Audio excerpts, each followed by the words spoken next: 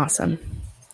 Hello, everybody, and welcome to Stage Dives. This is the flagship podcast brought to you by Smack Media out of Toronto, Canada, that plans to go to the best concerts in the city to give you a deep dive on our favorite artists, plus our favorite stories in the entertainment world. You can find us on Apple, Spotify, or wherever you get your podcasts. Be sure to visit smackmedia.ca, where you can find readables going back 3 years, which includes listicles, think pieces, features on classic albums, cool stuff we saw on the internet, and we also have a mailbag. Email us with any cool stories from a concert you have. On today's show, recorded on May 15th, we're going to be taking a deep dive into Avril Lavigne's sold-out show at the Coca Cola Coliseum for her Love Sucks tour. Ladies and gentlemen, this is Stage Dives.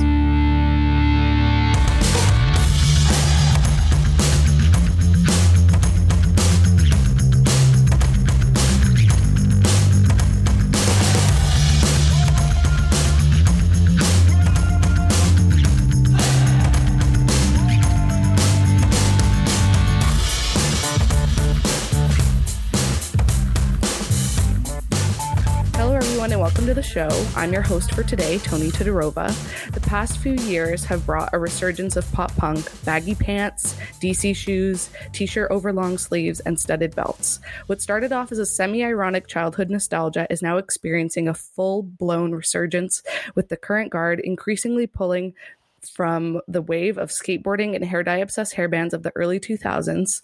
There are few more influential than Avril Lavigne. A Canadian national, raised in rural Napanee, turned music fashion sensation. She was 17 when she broke out onto the mainstream with her single Skater Boy, and it's hard to adequately describe just how big she was. Every time you turned on MTV, within 10 minutes you'd see the Skater Boy music video play. Instantly you'd be drawn in by the piercing stare of the young Avril. Preteens were suddenly buying black eyeliner and stealing their father's ties. But while facing detractors and a backlash from the over-masculine early 2000s, few had the foresight to realize Avril's influence in attitude and talent. In a time where labels scouted based on vocal power and packaged artists with choreography and Pepsi deals, Avril made a mountain out of her pure emotiveness and likability. Then she went away. With the pop punk resurgence in full swing and everyone from indie bands to former rappers taking a shot at the music most new adults remember only as nostalgia, it seems like an apt time for Avril to be back in the middle of the cultural discourse.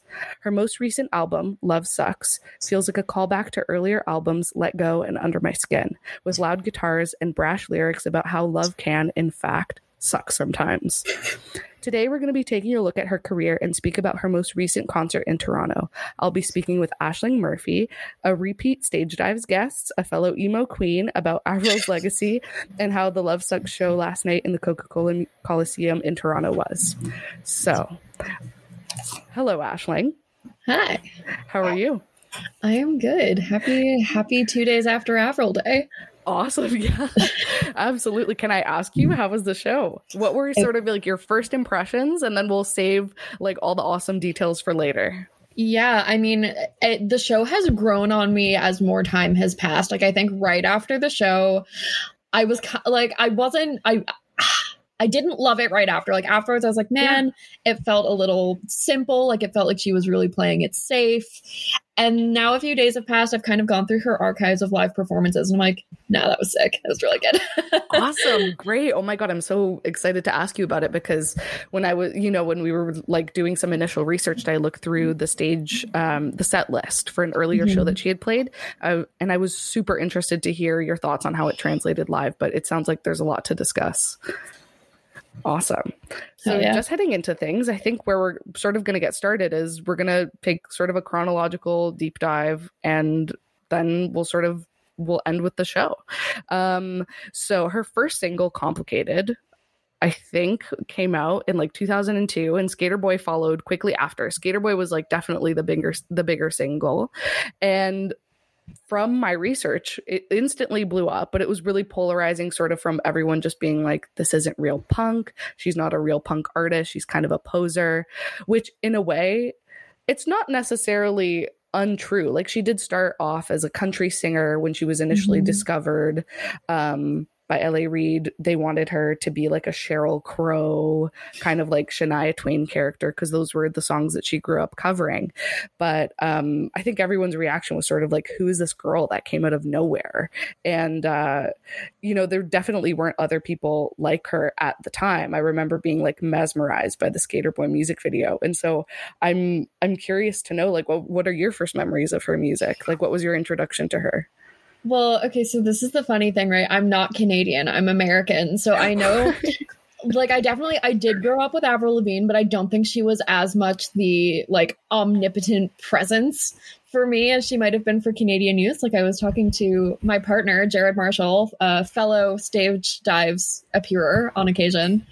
And yesterday I was like, oh my God, bro, have you seen this Complicated music video? It's so funny. He's like, yes, Aisling, I have seen the Complicated music video and I never want to again. Don't worry. That's totally fair. Well, because, my partner Tom is American, and we had a whole conversation about like the music video as I'd seen. I was like, you don't know Mariana's Trench? Like, cross my heart, hope to die. All these, I was like, Hinder Lips of an Angel, like all these like pop rock, pop punk songs that were like just dominating Canadian radio were like completely foreign to him. And actually, this is like a cool fun fact that I found out when I was doing this research that surprised me. So it was Let Go, the record that Complicated and Skater Boy were on, is still the best-selling Canadian record in like for the past like century. Which, oh my God, at first, that is a fun fact. That is a fun fact. And at first I was like, I don't know, I can definitely fall prey to that, like, oh, Canada, like, I don't know, is that a big deal? But like when you consider Justin Bieber, Drake, The Weeknd, all these artists, like to have that still be like the best-selling Canadian album that's a feat. I feel like that really just, I know sometimes we don't always want to like pay attention solely to numbers, but that fact seems crucial to me, because really, when you're a little kid, you kind of just you're not really aware that you're witnessing like a phenom. Yeah, no, absolutely. So like to that end, I was absolutely aware of Avril growing up. Her clothing line, Abby Dawn, really took over a lot of my middle school wardrobe. I had this like prom dress situation that had a hot pink cheetah print tulle skirt from her Abby Dawn line, and that awesome. I loved Avril Lavigne. Skater Boy was absolutely an anthem. I was hugely into Let Go because of I'm With You. That song really had 7th grade me by the throat. And then I was really into a lot of her like B-side tracks. Like her singles were fine, but like I really liked Everybody Hurts, one of her later not particularly popular songs too. Right. So yeah, Avril and I, we were buds. We go way back. Totally. I mean, if I can share to that end as well, like I after I'd get home after school, I'd put on MTV or like Much Music in Canada, and I would just like. It was at a point, I think I must have been around 6 or 7, which was like who was letting me watch Much Music at that time, because I remember like 2 music videos that were like burned into my memory, like Toxic by Britney Spears. That music video shocked me. And then the Complicated music video. Oh my God. Were the 2, which comes up later on. I guess the sort of like dichotomy of like pretty pop star, very like obviously backed by industry, and then and you sort of like the pop punk, more grunge kind of like vibe and look. But it was actually the visuals to me that really had that made an impression on me, because I don't know why. I guess she seemed so like cool. And she seems so like I don't know. I feel like she really contributed to this idea that all of the youth should be hanging out with their friends at malls after school and like getting kicked out of malls. I didn't really realize how much of the mall thing was a trope, and then I rewatched the Complicated and Skater Boy music videos. I'm like, oh, this is definitely what my conception of cool was when I was growing up. Like, that's what 100%. I wanted to be doing with my friends. 100%. Absolutely. Oh, thank you for sharing that with me. That was so illuminating. And it's nice to see the ways, and, because geography makes an impact, definitely, but it's cool to hear that we had some of the, like, the similar associations with like the music videos being, and the image and the fashion being such a key part of why we were drawn to her. Absolutely. Like, it kind of sounds like that was really what drew us in, on top of like the really emotional songwriting and lyrics. Like, there's definitely a part of her that stuck to that sort of like singer-songwriter vibe. Like, Things I'll Never Say as a song in my head right now that I'm thinking of that I loved from that first record, and I think had a chokehold on me. Well, I think that brings us to an interesting place in her early career, actually, which is perhaps something a lot of female artists go through, was this sort of like initial criticism of like, she doesn't write her own songs, of like, yeah, she's young, but she doesn't really like make her own material, which is, you know, she worked with co-writers, that's true, but from what I understand, the genre shift was not a label decision. And I've heard her talk about this as well. She was like, you know, someone had asked her like what really inspired the genre shift, and she was like, I was just getting older. I started singing at like 7 and 8, and the music that interested me at the time was Shania Twain. I started turning 15. I picked up a guitar. I just started feeling a little angsty, and that was the music that resonated with me. And I was like, yeah, that makes sense. It sounds like a very natural, authentic progression. And to have it perceived as, I guess, have her perceived as an industry plant, I guess people must have thought that because of her instant success and like instant popularity. But I see that as a result of how hungry we were for someone that wasn't like, because the scene was kind of like bands, pretty much only men, and here and Britney Spears, and like Britney that's Spears. kind of the exception. Yeah, absolutely. And it, to me, her instant success just goes to show how hungry people were for this kind of message and like that kind of music. What do you think about that? Yeah, absolutely. I mean, for me, it's interesting as well because we're seeing the exact same thing with Olivia Rodrigo. And like, we've seen that they're kind of, I'm not going to say they're besties, but they're friendly. I mean, Olivia brought Avril out for an appearance at her Toronto stop on her tour. So I'm guessing they're fine. But like, it's exactly the same thing. It's like, oh, she doesn't write her own songs. Oh, she's an industry plant because she got so famous so quickly. Oh, this, oh, that. Oh, she only writes about one boy, whatever. It's like, women in the industry, I think, will always have to defend writing about what they want to write about when men don't have to. Like, are we really critiquing Drake for the way that he sings about breakups? Are we really critiquing The Weeknd for the way that, you know, maybe he has co-writers or whatever? Like, I find that there's really a double standard that Avril Lavigne is a great example of, for sure. Yeah, that reminds me of like, I watch like the Punk Rock MBA on like YouTube, which is hosted by Finn McKenty, and he's so into the pop punk scene, and you know, he's a little bit older, and he was explaining like when Avril was coming up what his sort of perceptions were, and he was like, I don't think we were all conscious of it, but like when we were at gigs, when we were at concerts, like when you saw a girl, you kind of just assumed she was like either a girlfriend of someone in the band or like kind of like just a fangirl. Like you would never assume that she would be the one on stage like holding a guitar and rocking out, which is interesting for me to think about, because I guess that's something that all my favorite artists to some extent have experienced. Like, I love Patti Smith, and like I think she's considered like the godmother of like punk, or poetry, and she experienced that, and Olivia Rodrigo is experiencing it, which I have some notes for that later on that I think would be cool to get into. Just to give like a brief sort of peek, is like she actually ended up like giving writing credits to avoid lawsuits to Hayley Williams and Hayley Williams of Paramore currently, and a former member of Paramore, Josh Farrow, for its perceived similarity to Misery Business, which I think is interesting, because it seems to very much that sort of like, you didn't get that, you're successful, but you didn't get there by yourself, which only seems to be held against certain artists. well, right. I mean, Hayley Williams is also another great example of that, where she's this incredible vocalist. She was really the face of a lot of more mainstream pop punk, but then also, you know, I feel like she almost had to branch out into this more, you know, like beauty aesthetic, whatever icon that she became, because people don't necessarily take her seriously for her music, which is ridiculous because it's so good. Like, women in pop punk are always, I think, going to have to fight for their space in the genre. She's Avril, along with her, like those are the two main characters for me. Like who have been fighting for the genre, both of them on separate occasions. Like, I was watching an interview with Avril, and where she was asked, like, and we'll get more into this later, but where she was asked, like, what do you think of this pop punk resurgence? And her answer, instead of it being like, oh, really cool, or I'm really excited, she was like, I've always been making this kind of music. It never died for me. I was always a fan of the genre. And Hayley Williams was the same, like, when it was considered chuggy, like, a little while ago. They were like, no, I'm still an adamant fan. And even just the aesthetics, like, Hayley Williams has become like a successful businesswoman. She has like a hair dye company called Good Dye Young. And she was quoted saying, I'm not going to quote this exactly, but here's the gist of it, is she was like, I don't think people realize, like, it was weird to have colorful hair back then. She was like, when I had red hair, like, people were staring at me like it was not cool or like fashion color or alternative.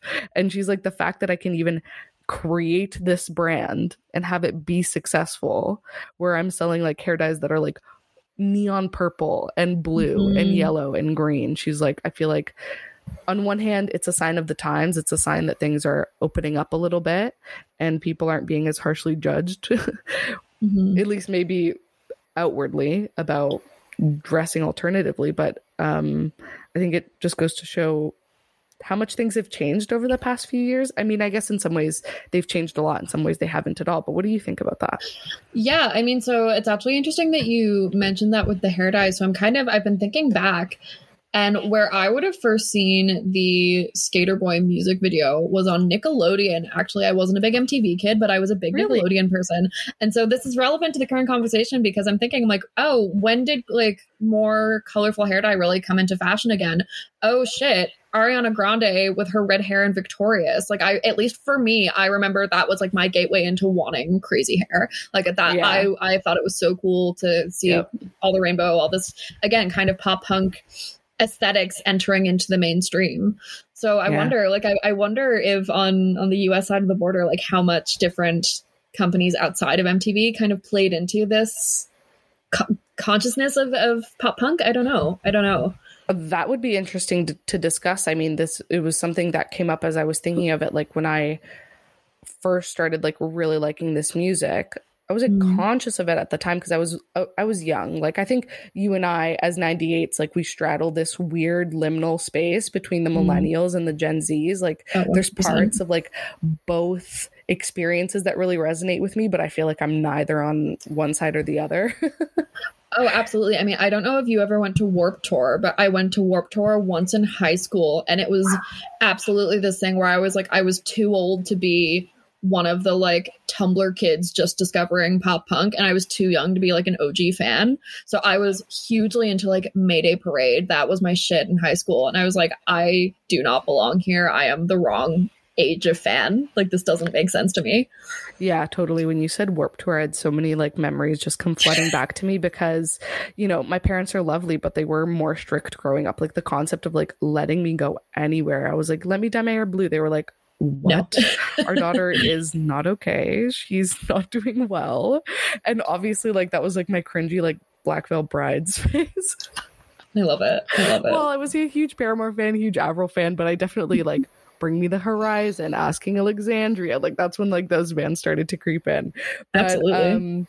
I think that takes us to a really cool place. Actually, I think even in the sort of chronology of this is like, I think our experience with pop punk was, it sounds like a little different than what it is now. I mean, I remember it being weird. Like, I remember being like, I love Hayley Williams. I love Paramore. Well, like, I love Avril Lavigne, and having it just being seen as like kind of melodramatic.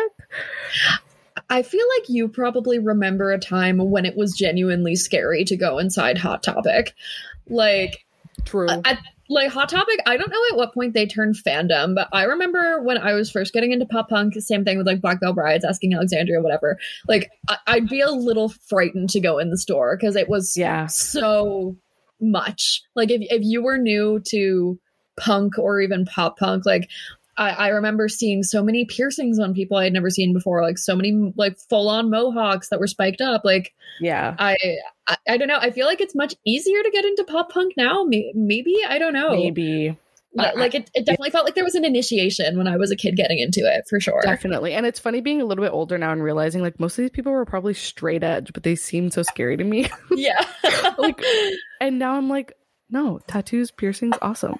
Well, I'd like sort of waddle in with my dad or my mom who are like, what is happening to the culture? What are young people listening to? Very confused. All right, let me look back here. I here's like, just to sum it up in a question, is like all this discussion about what being a young girl was like growing up with her music, what pop punk was at the time, sort of bridging this generational gap where we didn't necessarily feel in with either group or generation. Like this kind of stuff about her having co-writers or her being an industry plant or her being XYZ. Is that anything you ever thought about as a young girl listening to her music? Like, I bring this up because there seems to me to be a disconnect between what haters, and maybe this is a simple point, but there's a disconnect between what critics and haters and labels care about versus what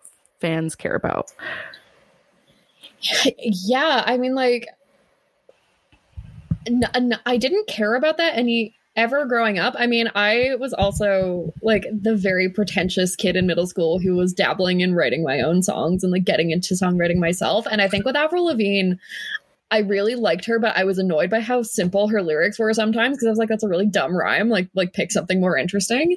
So like, are you referencing something in particular? I'd love to know. Please point out. I mean, so even Complicated, honestly, I think is pretty indicative of that, where again she's a big on that like one syllable word with a really easy rhyme. So I think for me, I was almost a little embarrassed growing up that I liked it because I was like, I realize that this is very like cheesy and it's got like a very easy hook to get into, like cool. Right. Yeah. But yeah, no, like in terms of her being an industry plant or having co-writers, like again, whatever. I'm just like, if you have co-writers, can they help you write better lyrics? Yeah. That's an interesting way to put it, I guess. He was a skater boy. She said, see you later, boy. Which iconic. Like, iconic. Absolutely. But you're right that maybe it kind of reminds me because she was talking about like how she got into music in general. And she was like, I didn't know what I was doing. No. Like there was no other music I related to. So I decided to write music that I related to. And I kind of like that ramshackle way of writing music just because I guess I struggled through music class. I couldn't really like follow rules. So like the idea that people could just pick something up and like write a massive hit, I was like, that's kind of cool. And I kind of did the same thing. I was like, maybe I can be a songwriter. Yeah. So she inspired me in that sense. I was like, that's cool. But I actually think in a way, like some of her deep cuts are quite vulnerable. Yeah, like we were absolutely. sort of chatting about this earlier, is like, you know, the hits could be much more pop punk, but she retained some of that sort of singer-songwriter essence in her music. Like it wasn't a total abandonment of her roots, so to speak, because that's something the music scene tends to care about, right? If you switch kind of what they perceive as on a whim, they're just like, well, you sold out. That's like the favorite insult. But which songs of hers are the ones that like kept you listening? Everybody Hurts was definitely like, I kept on coming back to that song. Like I was a very emo middle schooler. Yeah. And then honestly, Let Go was the one, like the entire album I really came back to a lot. I'm With You, again, emo middle schooler, was on repeat kind of all of the time. Yeah. And like, it's interesting that you mentioned this idea of her selling out for her hits. Cause like, I mean, if she did sell out, I don't care. Like, girl, go off, make your money. That's awesome. I do think she can get a little seduced by the songs that she knows will do well commercially. So we'll get into this with the concert, but I found myself almost wanting more of those deep cuts because like it kind of felt like single after single after single. And that's really fun, but also like this is your chance to flex some of your more maybe vulnerable, maybe quieter, maybe you're the more subtle storytelling that we know you can do. It's on the album, but like showcase it. Don't forget that you did that, and then only do your singles for your concerts. That was right. You know. That pretty much perfectly sort of takes us into sort of the next thing I wanted to talk about was like why sort of her struggle after that. Well, she had Under My Skin, and I'm curious to know how you feel about Under My Skin, actually, for like the follow-up record to Let Go, before we get into, you know, sort of the conversation around artistic integrity, authenticity, selling out, which I think, because of her longstanding troubles with her label, I think deserves its time and discussion. But before we get into that, I want to know, how did you feel about the follow-up record, like Under My Skin? I think it really falls into sophomore album territory in terms of, like, I think you can really sense there's some struggle in what she wanted to do next, and maybe some uncertainty about her own image. And I'm going to be honest, I think that kind of pervades her discography. I completely agree. Avril Lavigne is really good at writing an Avril Lavigne song, but, like, we'll get more into this later. She does not want to grow up, and, like, she very much Peter Pan syndrome. We'll come back to it. But Under My Skin, I listened to it in middle school, but none of them were really, like, none of the songs were really my thing. Like, My Happy Ending is probably the closest, and I think My Happy Ending is kind of her getting a little closer to what Paramore was doing as well, like slightly more complicated storytelling, slightly edgier vocals, but, like, Under My Skin never really did it for me. No, I'm sorry to say, Avril, if you're listening.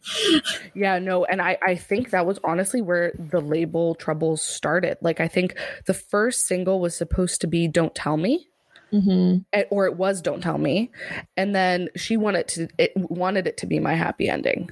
And so yeah, and it should have been. I think it should have been. The first single sort of, like, it did well, but My Happy Ending just, like, shot up, and I think that was...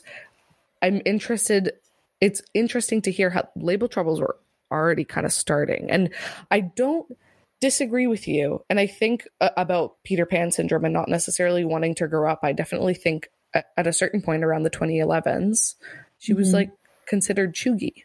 Like, yeah, definitely. And to use common parlance, like, definitely was not really growing in terms of her songwriting or subject matter, or even just aesthetically. There was something that felt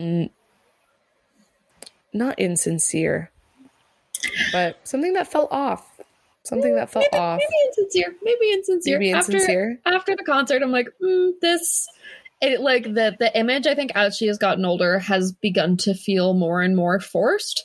Because, like, I do think that, you know, like, punk doesn't have an age limit. Like, you can be punk and do all, like, think punk things no matter how old you are. But have also felt, and now especially having seen her live, that she has really tried to stay in this very young embrace of pop punk values and aesthetics in a way that doesn't necessarily feel authentic. Yeah. Well, if it's okay to sort of, like, lead directly into the next section of, like, why she disappeared, because there was a period of time where she did kind of fall off the map, so to speak. Part of that had to do with the fact that she has Lyme disease and was very ill at the time. She was going through a divorce from Chad Kroeger of Nickelback, which is iconic. Icon behavior, honestly. Icon behavior.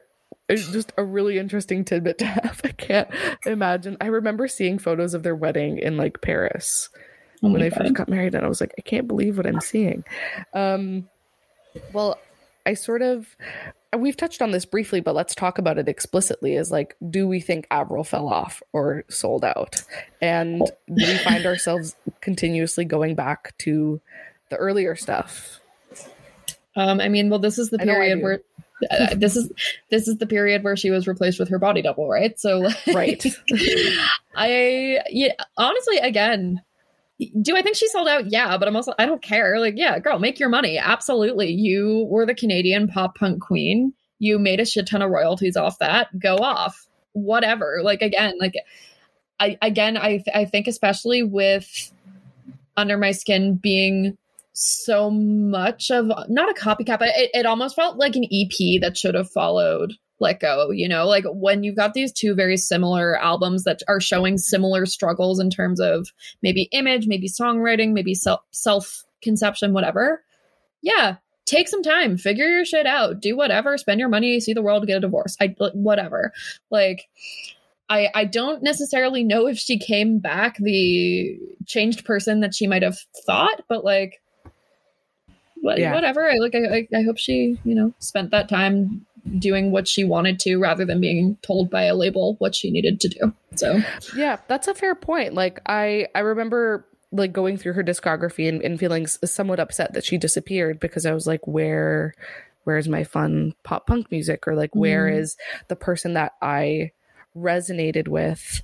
And I just to play devil's advocate, like with myself, I was like, well, what sort of makes me feel that I'm entitled to more records from this person? Like those records still exist and I can still listen to them. Like if she decided to stop making music or do something completely different, it's not a betrayal of me. And I think sometimes that's how the pop punk scene can be, when you decide to like, when you're not constantly producing the same thing. And that's difficult. Sometimes people are like, we want the same thing. You give them the same thing. We want something different. Or like, we would have preferred the same thing again. It's like, you can't keep people happy. It's kind of a simple point, but I really think she sort of falls into that category for me. Is like, I initially felt abandoned maybe by my pop punk mom. And now I'm like, no, I think those records are historic for a reason. They're not going to go away. They're part of her legacy.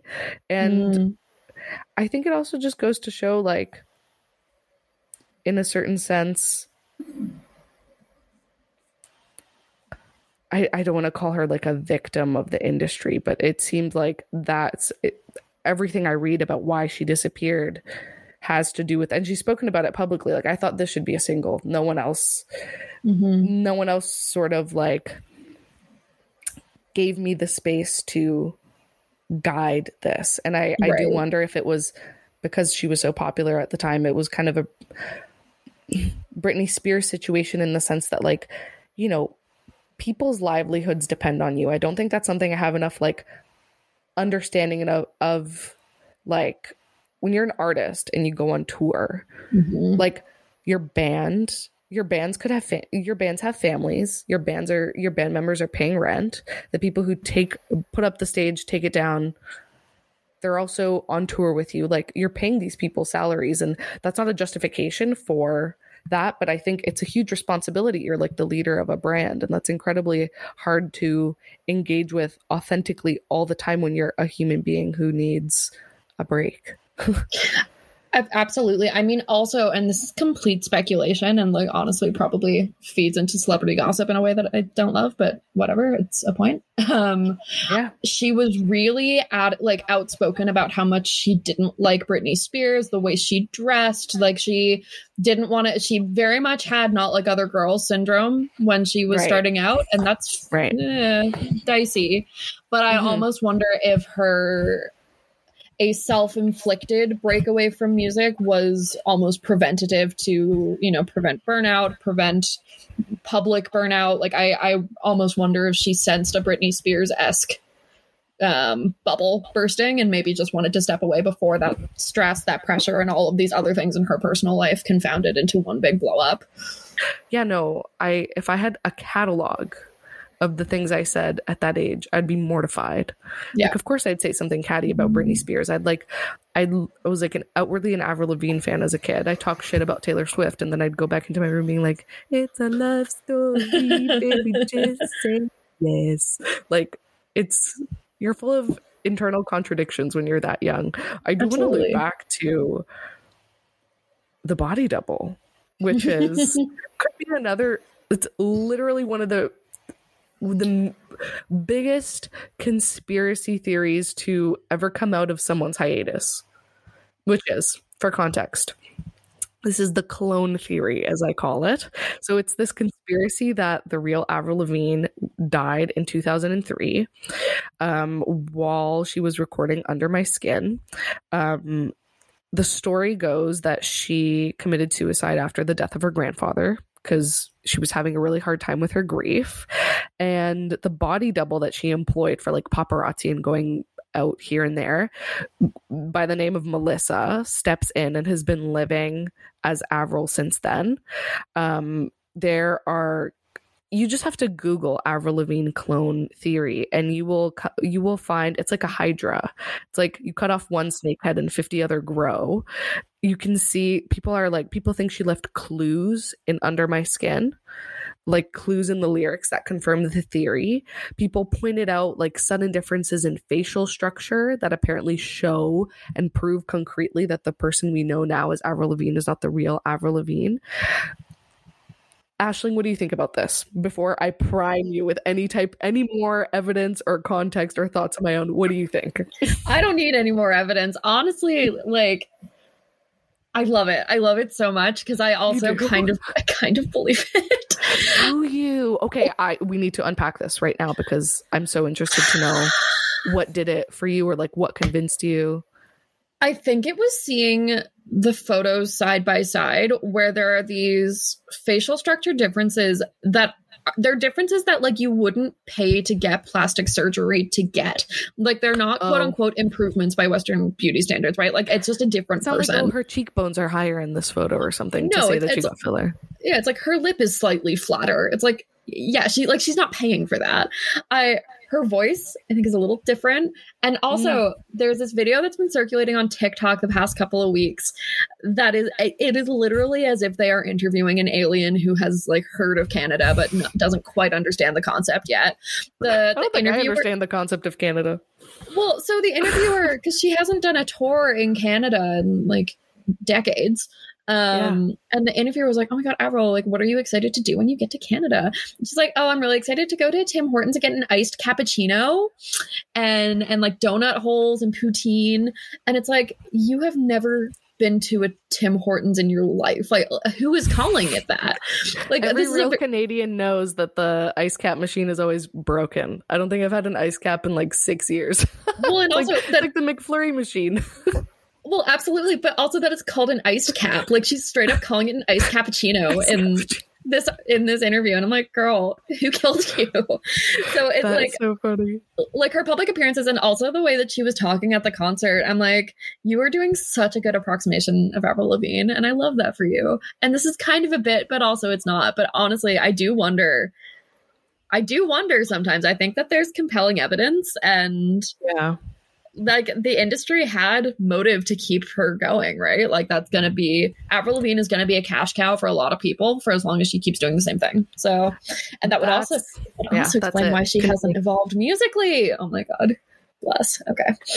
It does. Okay. Well, now hearing that was something that when I was sifting through the evidence, quote unquote, the alleged evidence, I was like, part of me went in sort of cynical and was like, I think people have lost it. Like, we're so obsessed with the concept of celebrity and we're so obsessed with fame that the idea of someone wanting to not have that fame for a little while gives birth to one of the most insane clone conspiracy theories ever. Like, because it was like, if someone were to decide to not want fame, it would be like such a point of obsession. But I understand what you're saying, which is like kind of ties into what I said before, which is like your crew, the label execs, like everyone that's involved in your work, like in some ways you're paying their salary, you are a commodity. And so there's plenty of financial incentives to keep the myth and the sort of like the cultural place that she holds, like to keep Avril Lavigne going. And so I think like, because I think in terms of like the evidence that I see, which are like freckle analyses, like this Avril has this amount of freckles on her arm. Like I don't know what it is about it. Maybe the fanaticism sort of around it, I think initially made me feel ridiculous. I was like, just like leave Britney alone, like leave Avril alone. But no, that's fair. I'm just open either way. I could be swayed. I don't know. I can't say that I have concrete feelings about it, but I think culturally it's so interesting that even when someone's out of public view, we still find a way to be obsessed with them. Like, it's ridiculous. I'm fully aware it's ridiculous and probably not true, but there is also a part of me. It's like, what if? Like what if? And like there were paparazzi photos where she was seen out in public with the name Melissa like written on her hand in Sharpie. It's like, oh my God! I thought that was ominous. It is. This is one full head scratcher for me. Yeah, like this is full on like Avril Lavigne QAnon, and I'm fully aware of that. But as you know, I'm a Swiftie. I like looking for clues in strange places. I have to wonder. Yeah, totally. Awesome. Yeah, I really wonder. It's so hard. I think it says so much about sort of our obsession with celebrity, which I think sort of takes us right into the comeback, which is she did come back. Oh, yeah. She Avril 1.0 or Avril 2.0, we don't know, but she did come back.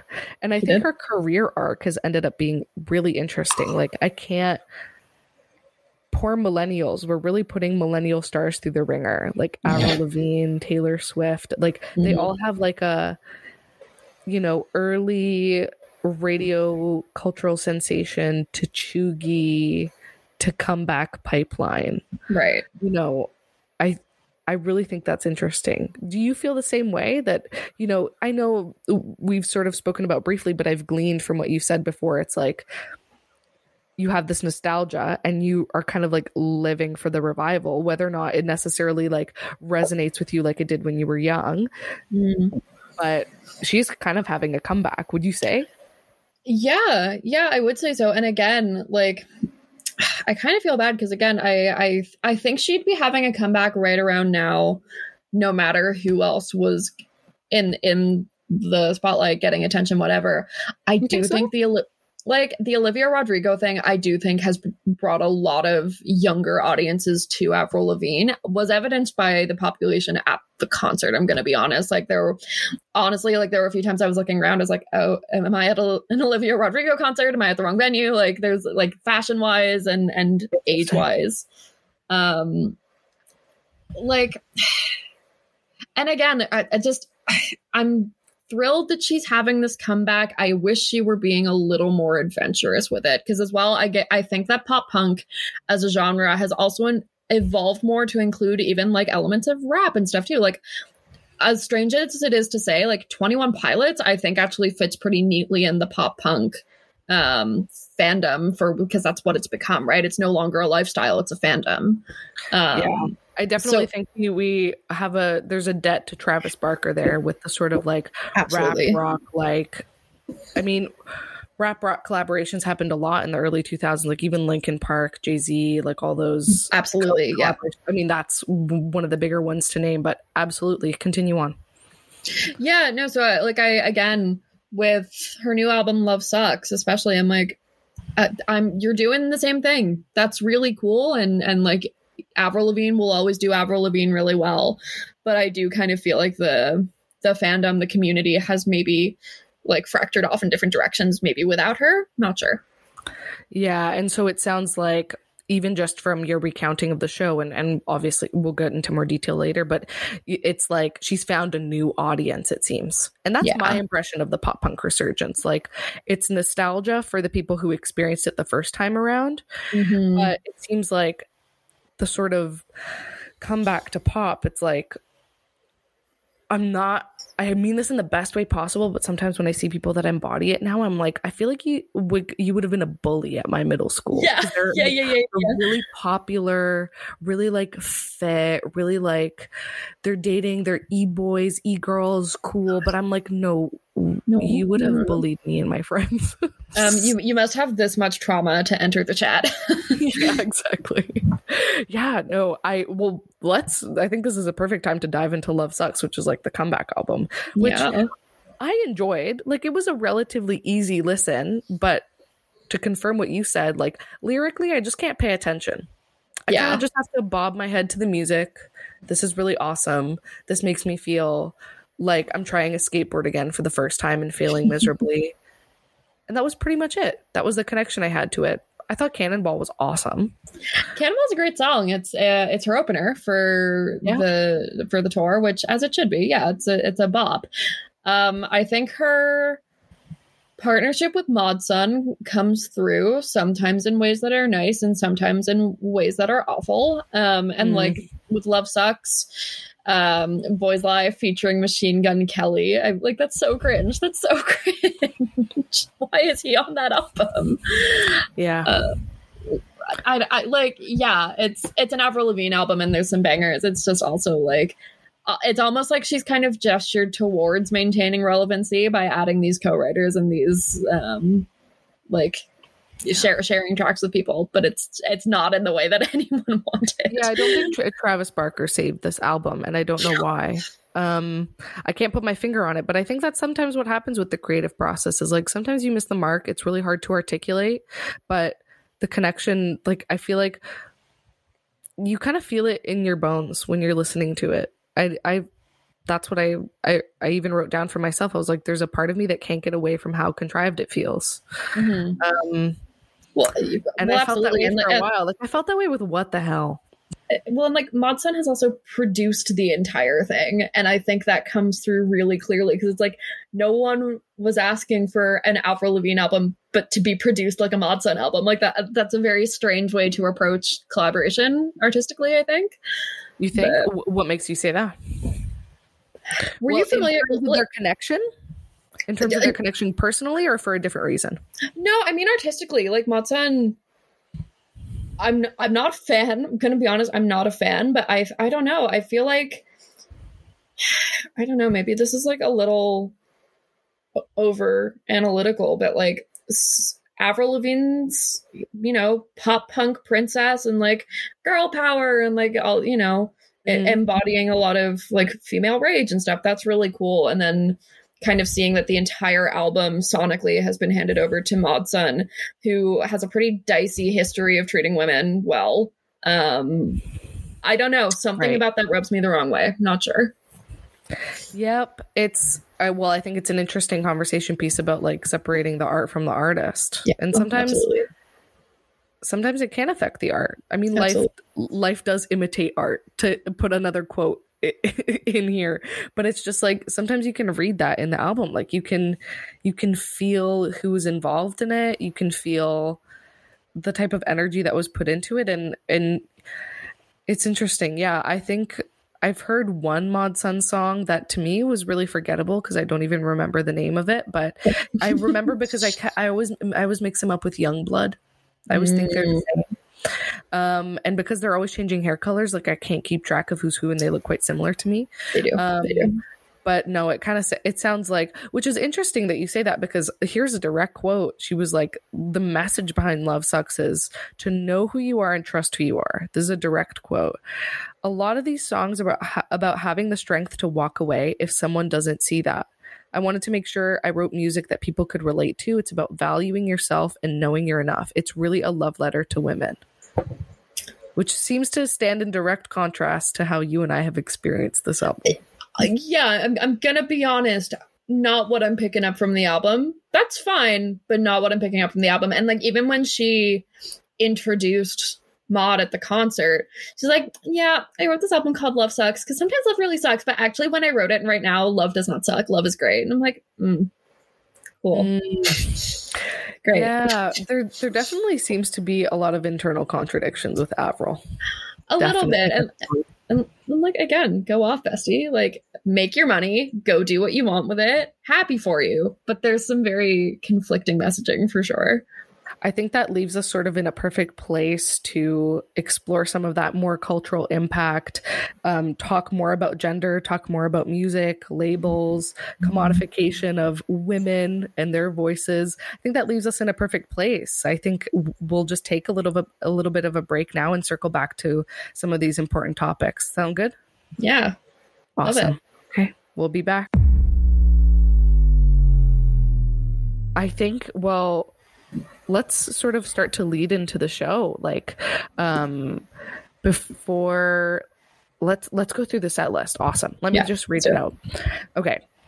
The set list goes as such: Cannonball, which is from this new record. Love Sucks. Bite Me, which is also from the new record. What the Hell, which is from her 2011 self-titled release, I believe. Here's to Never Growing Up from the same album. Complicated, My Happy Ending, which are some earlier tracks. Smile, Losing Grip, Flames, which is a cover of a Mod Sun song. Love It When You Hate Me, Love Sucks, the live debut, which I think it debuted for the first time on this tour, which is she's played a shortened version of it. Girlfriend, Boys Lie, and then she closes with Skater Boy for her encore. She plays Head Above Water and I'm With You. What was your favorite song of the night? Tell me. How did it go? My favorite song of the night was Here's to Never Growing Up. And here's the thing. I'm aware that she's this proponent of Peter Pan syndrome, and there's a lot of problems with her discography that are the fact that she will not grow up. But I have to be honest, it's a banger. That song is so fucking good. I love that song. It almost feels like our generation's version of 1985 by Bowling for Soup. Where it's like, yes, absolutely belting Radiohead and just buying alcohol that gets us drunk. Perfect. Super. Dude, it was so good. Well, see, that's the line, eh? Like, nostalgia done right can be so powerful. Absolutely. And like, it's in the song, it's in the message, it's in the lyrics. And I think you're definitely right that song is an absolute banger. Yet, in terms of subject matter, it doesn't differ that much from other songs, but yet there's something about that song that really resonates more so than other material. That's awesome. What was your least favorite song of the night? Do you have one? I do have one. I've gone back and listened to the studio version, and it's still bad, but the cut that they did live was just not good. And that would have to be Flames, where she brought out Mod Sun. No, poor. So, like, Mod Sun seems to be the worst moment of every Avril moment in recent history. So do you know the song? Like, have you heard it? Yes, I have. So it's that almost the like best reference I can think of is it's almost like Love the Way You Lie, obviously Eminem, where it's Rihanna singing the same thing over and over, and that's Rihanna's part in that song. So Avril Lavigne comes out and the lyrics are so cheesy. It's like, I still burn for you like a flame. It's like very cheesy imagery. And then Mod Sun does a rap, and then he goes, they didn't do the whole song either. It was maybe like a verse and a half, if that. Like, it could have been cool had they picked a better cut of the song, but it really was just Avril singing the same thing over and over. He did a verse, then said see ya, which wasn't my favorite. That sounds almost awkward. A little, because she also, again, she preceded it with, I know my new album is about how much I hate love, but actually here's my fiancé and he's great and I love him. Blah, blah, blah. So, like, it felt a little misplaced. And also, this contributes because I was feeling like gaslit myself about what this tour was actually called. About what it was called. Okay, yeah, go on. I don't think Avril Lavigne knows either, because she kept on like oscillating between calling it the Love Sucks tour and the Bite Me tour. I don't think anyone knows all of. No, go on. I'm like, pointing to myself because I'm completely agreeing with you. All of the merch said different stuff. All of everything was different. So I don't know. But anyways, yes, the answer to the question is Flames feat Mod Sun was not my favorite. Not the favorite. Can I ask what song got the biggest reaction? What song got the biggest? Skater Boy, obviously Skater Boy. Nice. I joked on my Instagram takeover for Slack. It's like, oh yeah, this is the reason I came to this. Obviously, it's the reason everyone here came to this. I know, it holds such a special place in all our hearts. Yeah. Of course. She said, see you later, do you boy. Have this is our like quick fire, nice little section about the show. If you could remove a song or add a song, what song would you remove and what song would you add? So it is not actually a song I would remove. It is another thing, which is the movie she plays. After Skater Boy and before her encore, she plays this little short film about something. Rebirth, maybe? It's like this very artsy film of her coming out of water and there's mountains and lots of nature imagery. And after this very like rah rah pop punk, like woo woo, safety pins in all of our clothes, yay. After that, it felt weird and not at all like authentic to what she's doing. So that is what I would remove. And then if I had to add one, I mean, no one else would want this, but I want Everybody Hurts because I really like that song. You're allowed to have like, you know, your choice, your song on there. Thank you, Tony. You're allowed to want that. Can I ask more about the moment you would remove? Is it like an interlude? It kind of sounds like an interlude. It's like meant to be really deep, but like maybe miss the mark a little bit. it literally, it felt like if you were making fun of someone for showing a really like introspective short film, this is the film you would make. Like it felt like a meme, but it wasn't like funny enough to be a meme. Yeah. It was a strange choice. Like even color wise, like this tour is very like black, red, a little bit of pink. And then you've got this like, I mean, it's pretty, but it honestly looked like a cut from the first Twilight movie. It's like all greens and blues and nature, which has nothing to do with Avril Lavigne. It was very strange.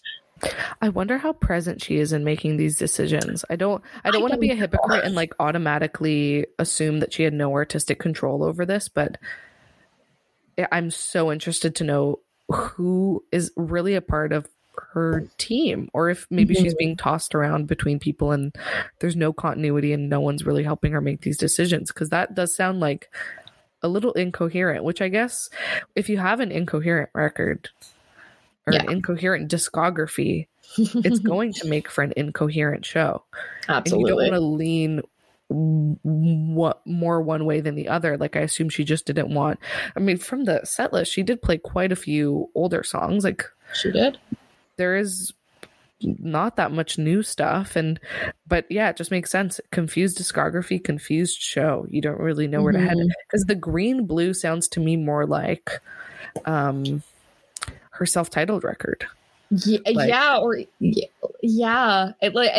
again, it just felt so at odds with the point she seemed to be trying to make about pop punk resurgence and the aesthetic that goes with that. And she was in like classic Avril Lavigne, like little like schoolgirl skirt, knee-high boots. Like I don't know if she was wearing fishnets, I was pretty far away, but like it was a very classic pop punk kind of get up. So then when we're seeing this like rebirth video, it's like, but this isn't a rebirth. You're just doing the same thing.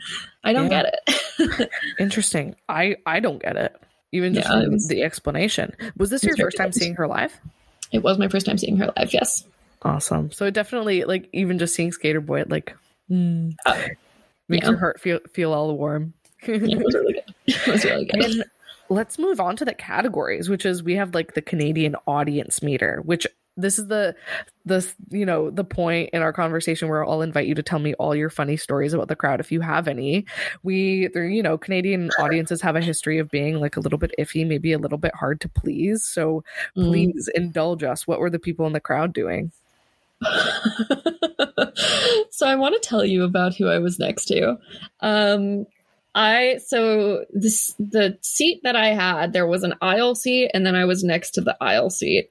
And the woman in the aisle seat, who I think was about 80, she was like somebody's grandma. Like this random old lady was just at this Avril Lavigne concert. She sat the whole time.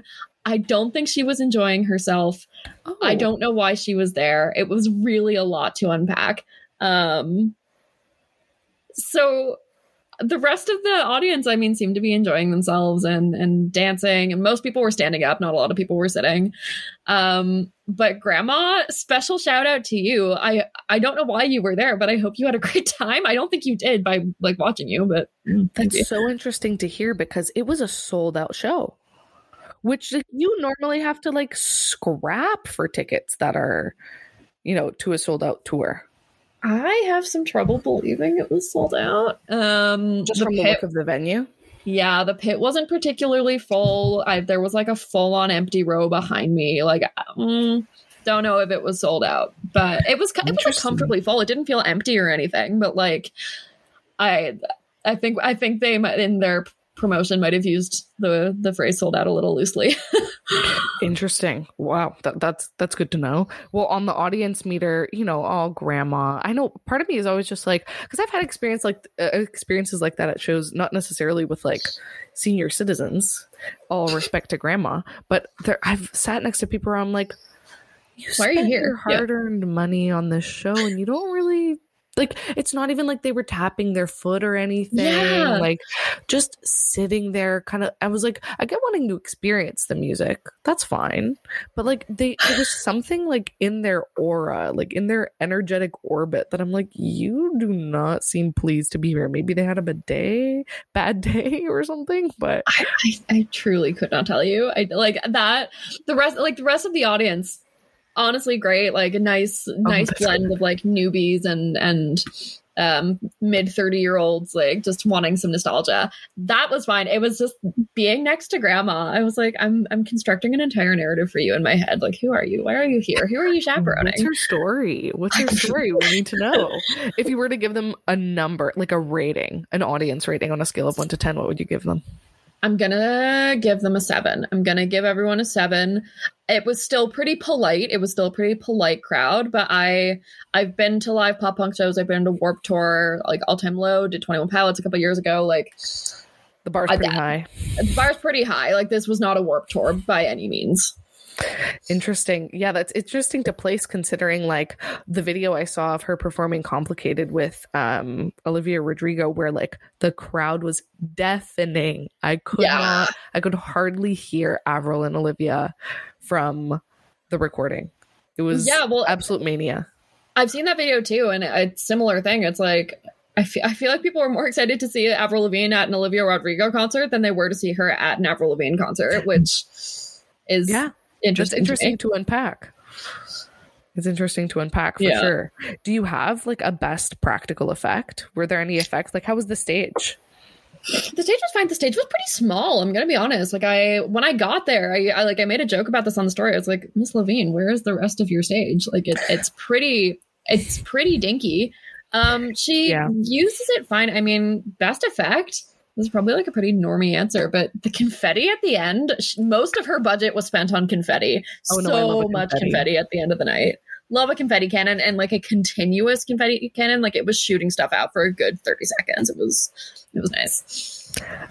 Correct. I wasn't even there, but that's correct. I love confetti. I love a confetti, especially when it comes at like the right moment in a song and you're like, woo. Absolutely.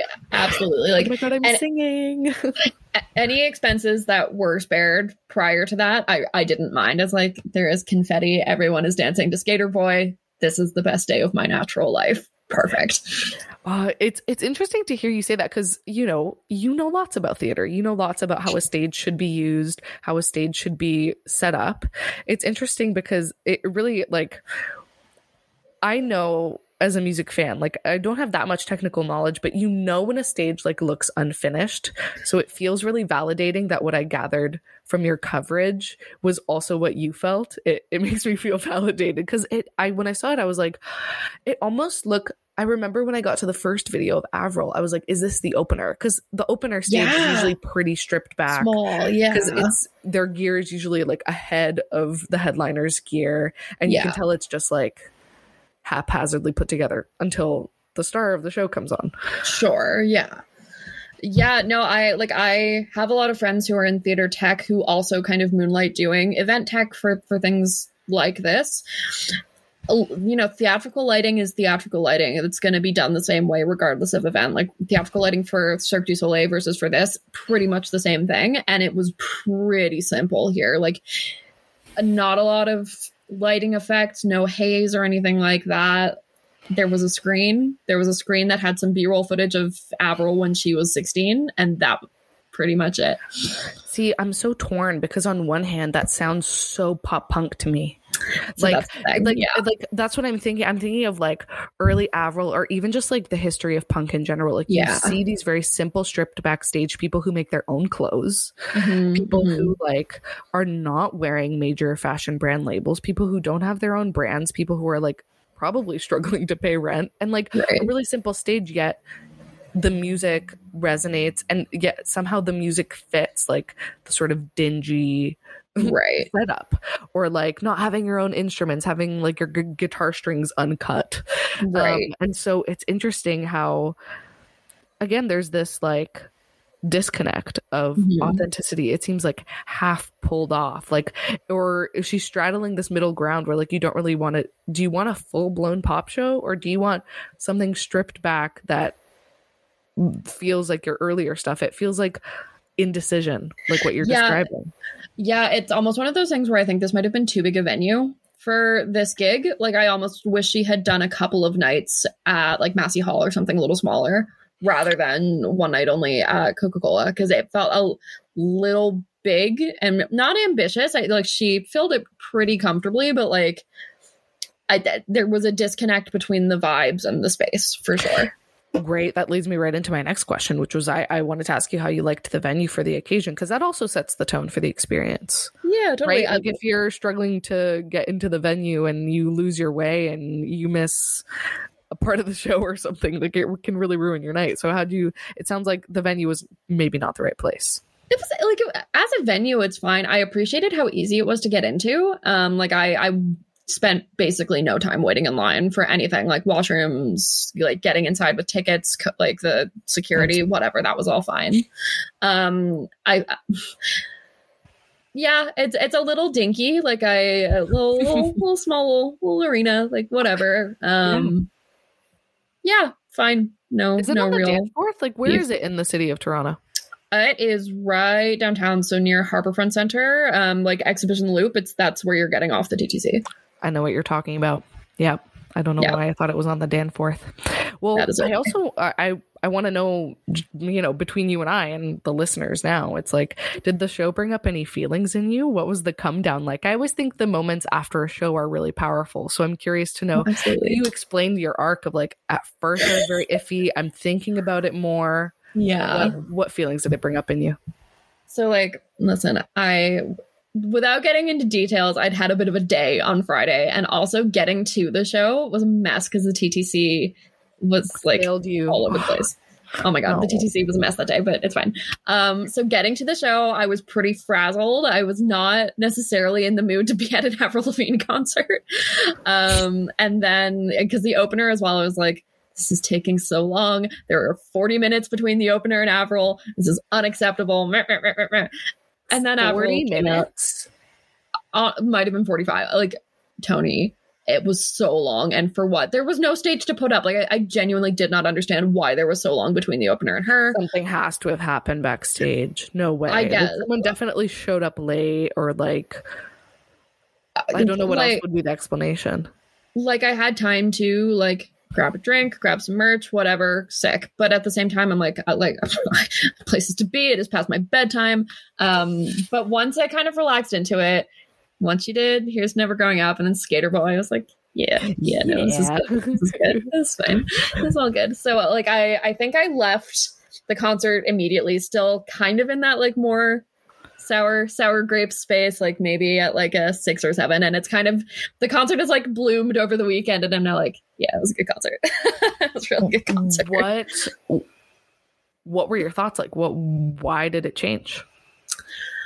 I've gone back and I've watched some of her live videos from when she was younger too, because honestly, I left the concert on Friday night kind of thinking she'd been lip syncing. I was like, her note, she's hitting those notes, and she's 37 and hitting those notes, and she's like bopping all over the stage and like running to get from place to place. Like, I don't understand how she's not out of breath and still skrelting those high notes. And then I went back and watched her older videos. I was like, oh, I mean, she's either been lip syncing for her entire career, or she's just that good. So I am inclined to believe she's just that good. Yeah, I don't know. I think I like little cynical theater critic Aisling was just like, there's no way this is authentic. I do not believe it. And then I believed it. So yeah, I mean, it also like makes you kind of like rest assured. You're like, oh no, I liked this person for a reason. They are super talented. Yeah, like she can sing. That's awesome to hear. Like, I almost felt the same way I feel about Demi Lovato, where it's like, Demi Lovato's songs I do not like, but Demi Lovato's voice is like life-changing. So like, she can sing.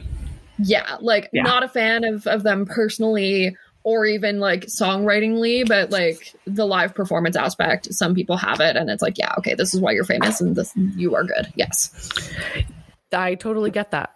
Sometimes you don't like something, but you can definitely concede that a person's talented. Yeah. Totally. All right, we're going to wrap up our categories. Can we ask for a letter grade? What would you give the show? All things considered. Yeah,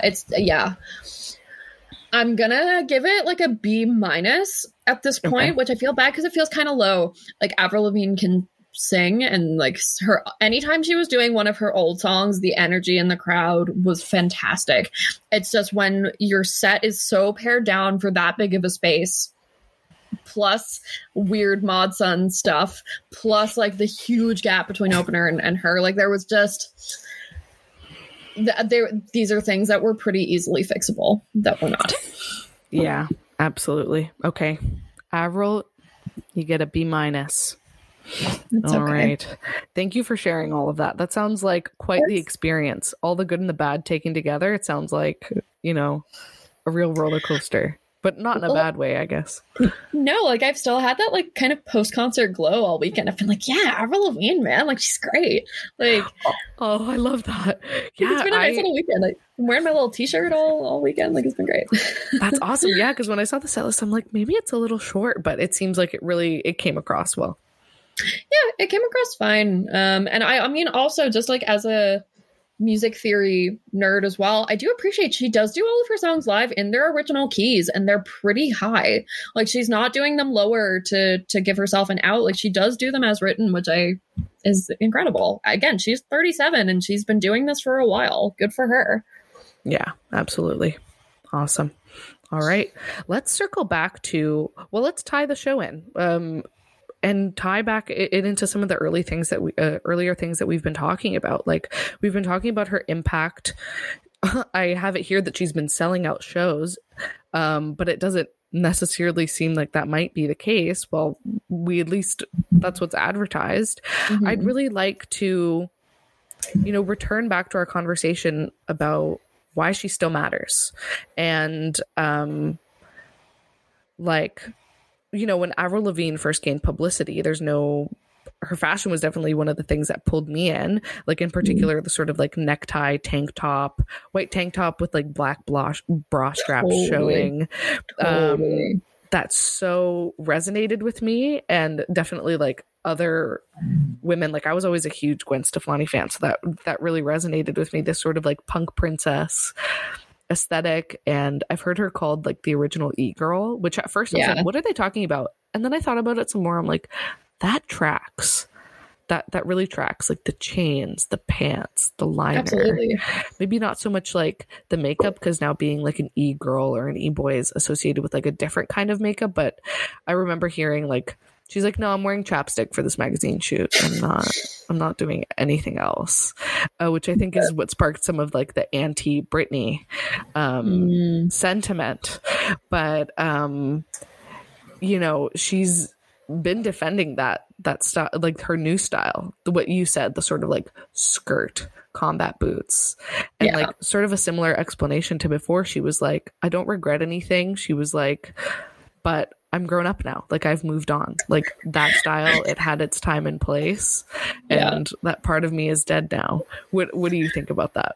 I do just think it's funny because, again, like, there's no bad seat at the Coca Cola Coliseum. Like, you're never going to be that far from her. That said, I was in the second to last row. Like, I was pretty far back comparatively. Mm-hmm. And despite that, girl was wearing extensions, and girl was wearing really bad extensions. Like, from that far away, you could absolutely see where her real hair stops and her fake hair starts. I know exactly what you're talking about. And I see it in every photo shoot. I see it. I see it. Yeah. Well, because like, I'm I feel shaking my head.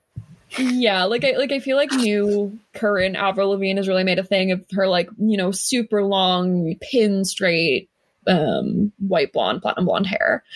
And she also, that's one of my critiques for her performance. Actually, she was playing with her hair a lot, like, and almost, it felt like she was flirting with the audience. Like, she kept on touching her hair.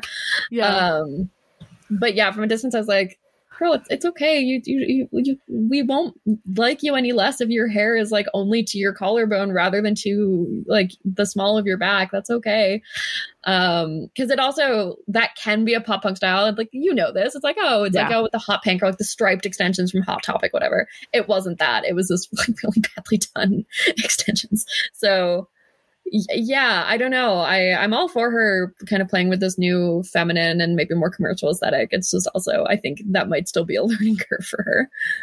Which is weird because to consider, because in my mind, this aesthetic really started with like the Girlfriend music video, like The Best Damn Thing, which was 2007. Yeah, absolutely. It was just a funny thing to notice where it's like, Avril, come on. No, I know what you mean, because it can also be kind of distracting. Yeah. Yeah, absolutely. Well, it's interesting. Like, I think what I found interesting doing this research is, I was sort of not stuck, but really heavily thinking about the Avril pop punk resurgence connection. And I read through a lot of material about her legacy, and it's weird to think of her as a legacy artist, but I think really to summarize in a more brutal way, I think what we're saying is like the first 2 records, iconic. Afterwards, we totally support. There's some great songs in there, but doesn't really resonate with us. It didn't develop artistically in the ways, it didn't grow with us the way other artists have grown with us. Yeah, it's absolutely Peter Pan syndrome. She is very much stuck in the sound and songwriting sensibilities of at latest 2007. Like, it's she's making it work, and I appreciate that for her. And I'm glad that a new generation of listeners is getting to know the Avril that we grew up with. But I almost wish that they were getting to know multiple generations of Avril, because again, she's 37, and and that, like, you could have told me that the artist I saw the other day was like 21. And I would have believed you. Yeah. I mean, it's interesting to reconcile that with, I guess, some of the really unexpected artists for me that cite her as a big influence. Like, I have here some direct quotes and some artist names, some of which we would expect, like Olivia Rodrigo, but Rico Nasty cites her as a major influence. One of her alter egos is named Trap Levine. Love it. And here's a direct quote from her, from Rico. She says about Avril, like, she's the perfect representation of being hard and soft. She, meaning Avril, hated the term punk, but she was so punk rock. And Lindsay from Snail Mail, Lindsay Jordan, was quoted saying, "I remember thinking she was the penultimate alternative chick. Like, I just wanted to be her so badly."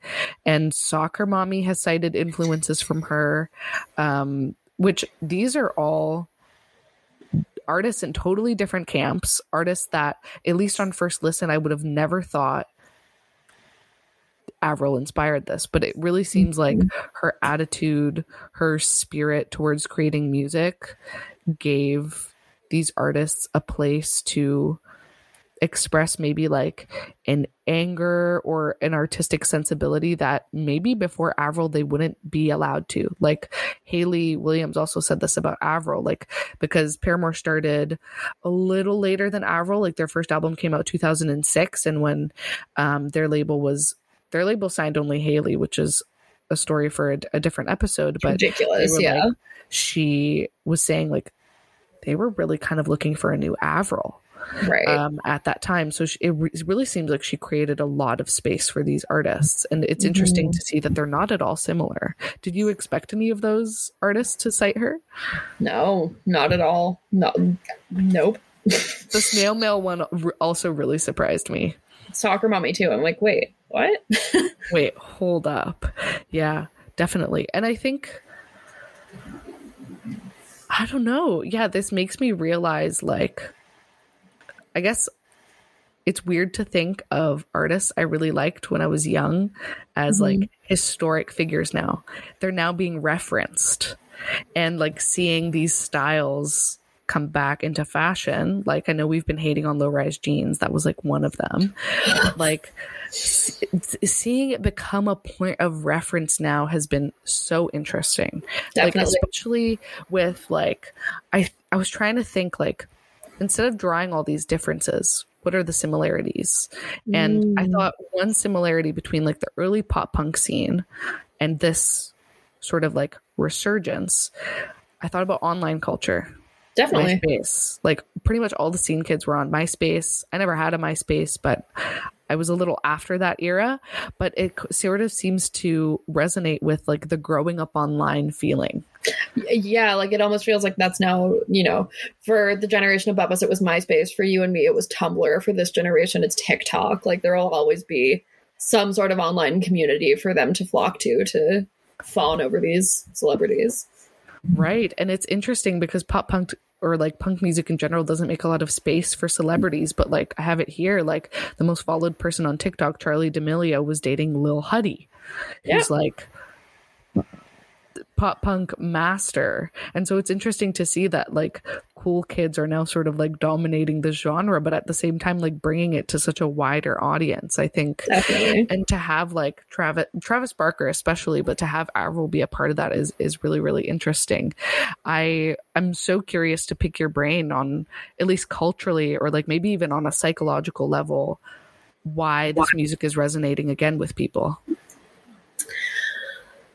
I mean, we've just had the pandemic, right, as well. Like, I don't want to blame everything on the pandemic, but I do think that a shift in relationship with the man or government or anything, like, you know, Linkin Park was super anti-Bush, and that generation of artists was resisting that government. Like, I don't know. I want to...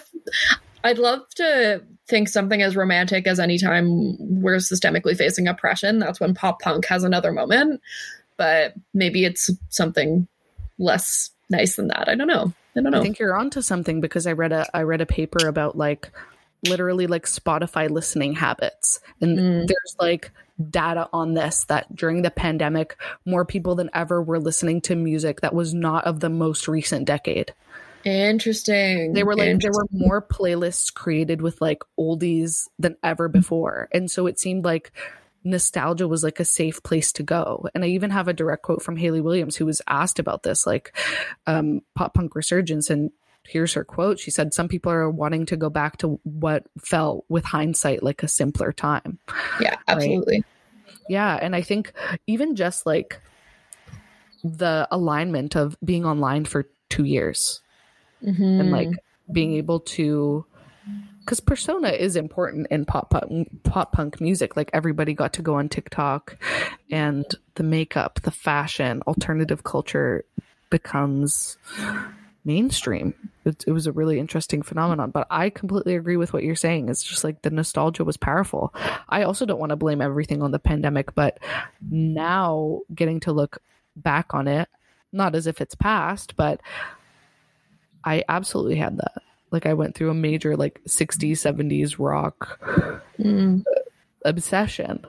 And I think that might have something to do with it. Absolutely. Yeah. And like, I mean, we've already seen apps like TikTok really proliferate things like the Billie Eilish aesthetic. Like, I don't know if without social media and an internet culture, that very hyper specific, you know, lime green, baggy clothes, but not like the 90s, just in her own way. Like, I don't think that we would have seen that aesthetic so heavily in like things like fast fashion and stuff were it not for social media.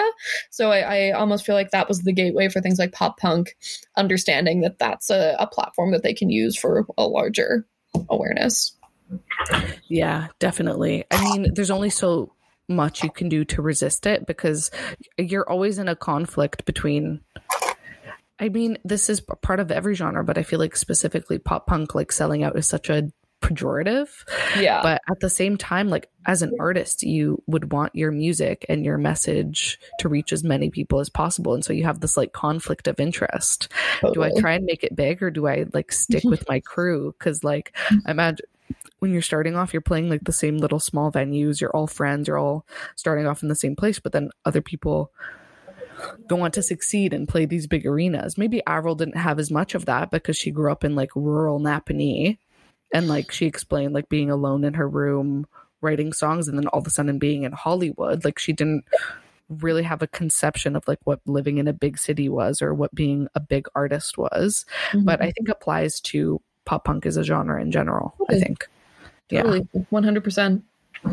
I would like to read you a quote that I found reading an article titled "Exploring Avril Lavigne's Complicated Influence," which is nice. I like complicated there. It was by The Vulture. And it was referring to Jordan and Allison, meaning Soccer Mommy and Snail Mail. Yep. So Jordan and Allison's Lavigne citing tendencies are indicative of a larger generational shift of perceived influence across genre, a practical reclaiming and recasting of artists previously deemed uncool from an ascendant age group that merely recognizes said artists as the cherished architects of their pop cultural adolescence. They signify the arrival of a younger generation of artists and listeners whose formative tastes are mismatched with the generation directly above them. A cycle of pop cultural change as dependable as aging itself. I would really like to discuss this quote with you because it seems to really succinctly sum up maybe the gist of what we're getting at. Absolutely. What do you think of that quote? Yeah, I think I resonate with it a lot as someone who has that very mismatched music taste of my upbringing. Like I mentioned before, I was a Disney Channel kid. I was also a musical theater kid, so listening to a lot of that. And then for whatever reason, when I discovered pop punk, it really scratched the itch in my brain for that mix of songwriting and melody, I guess. Like I think I appreciated that it was something a little harder than what I was listening to already, but it still maintained, again, like songwriting chops and just basic music theory. Right. So yeah, I think it's great that these upcoming artists aren't afraid to cite their influences, even if they're not direct and obvious to an onlooker. Like I think it's cool that this authenticity and where we come from is really emerging in the music discourse. Yeah, absolutely. And even just what it points out, which is like adjacent generations seem to have very complicated relationships, but every other generation seems to inspire like nostalgia in the other one. Absolutely. Which kind of makes sense because like the music you grow up with is what's currently enervating the culture, and you always kind of have like a complicated relationship with it. Like I love Avril and I will always listen to that music, but the newer pop punk artists, like they bring up weird feelings in me. Yeah, totally.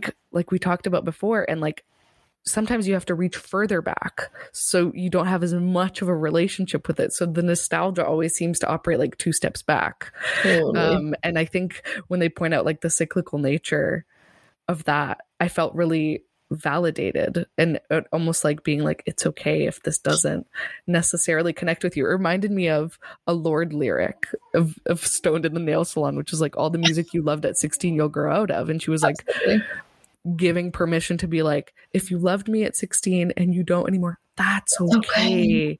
I'm developing as an artist. You can always come back. Yeah, I always come back, but I'm gonna keep making music that I like. And it highlighted for me what you said, that I love that this idea of genre is sort of being dispensed with.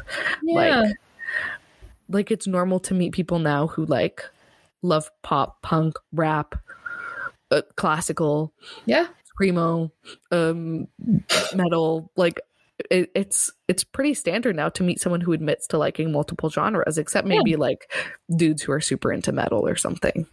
And so I definitely see Avril as someone who's leading this trend.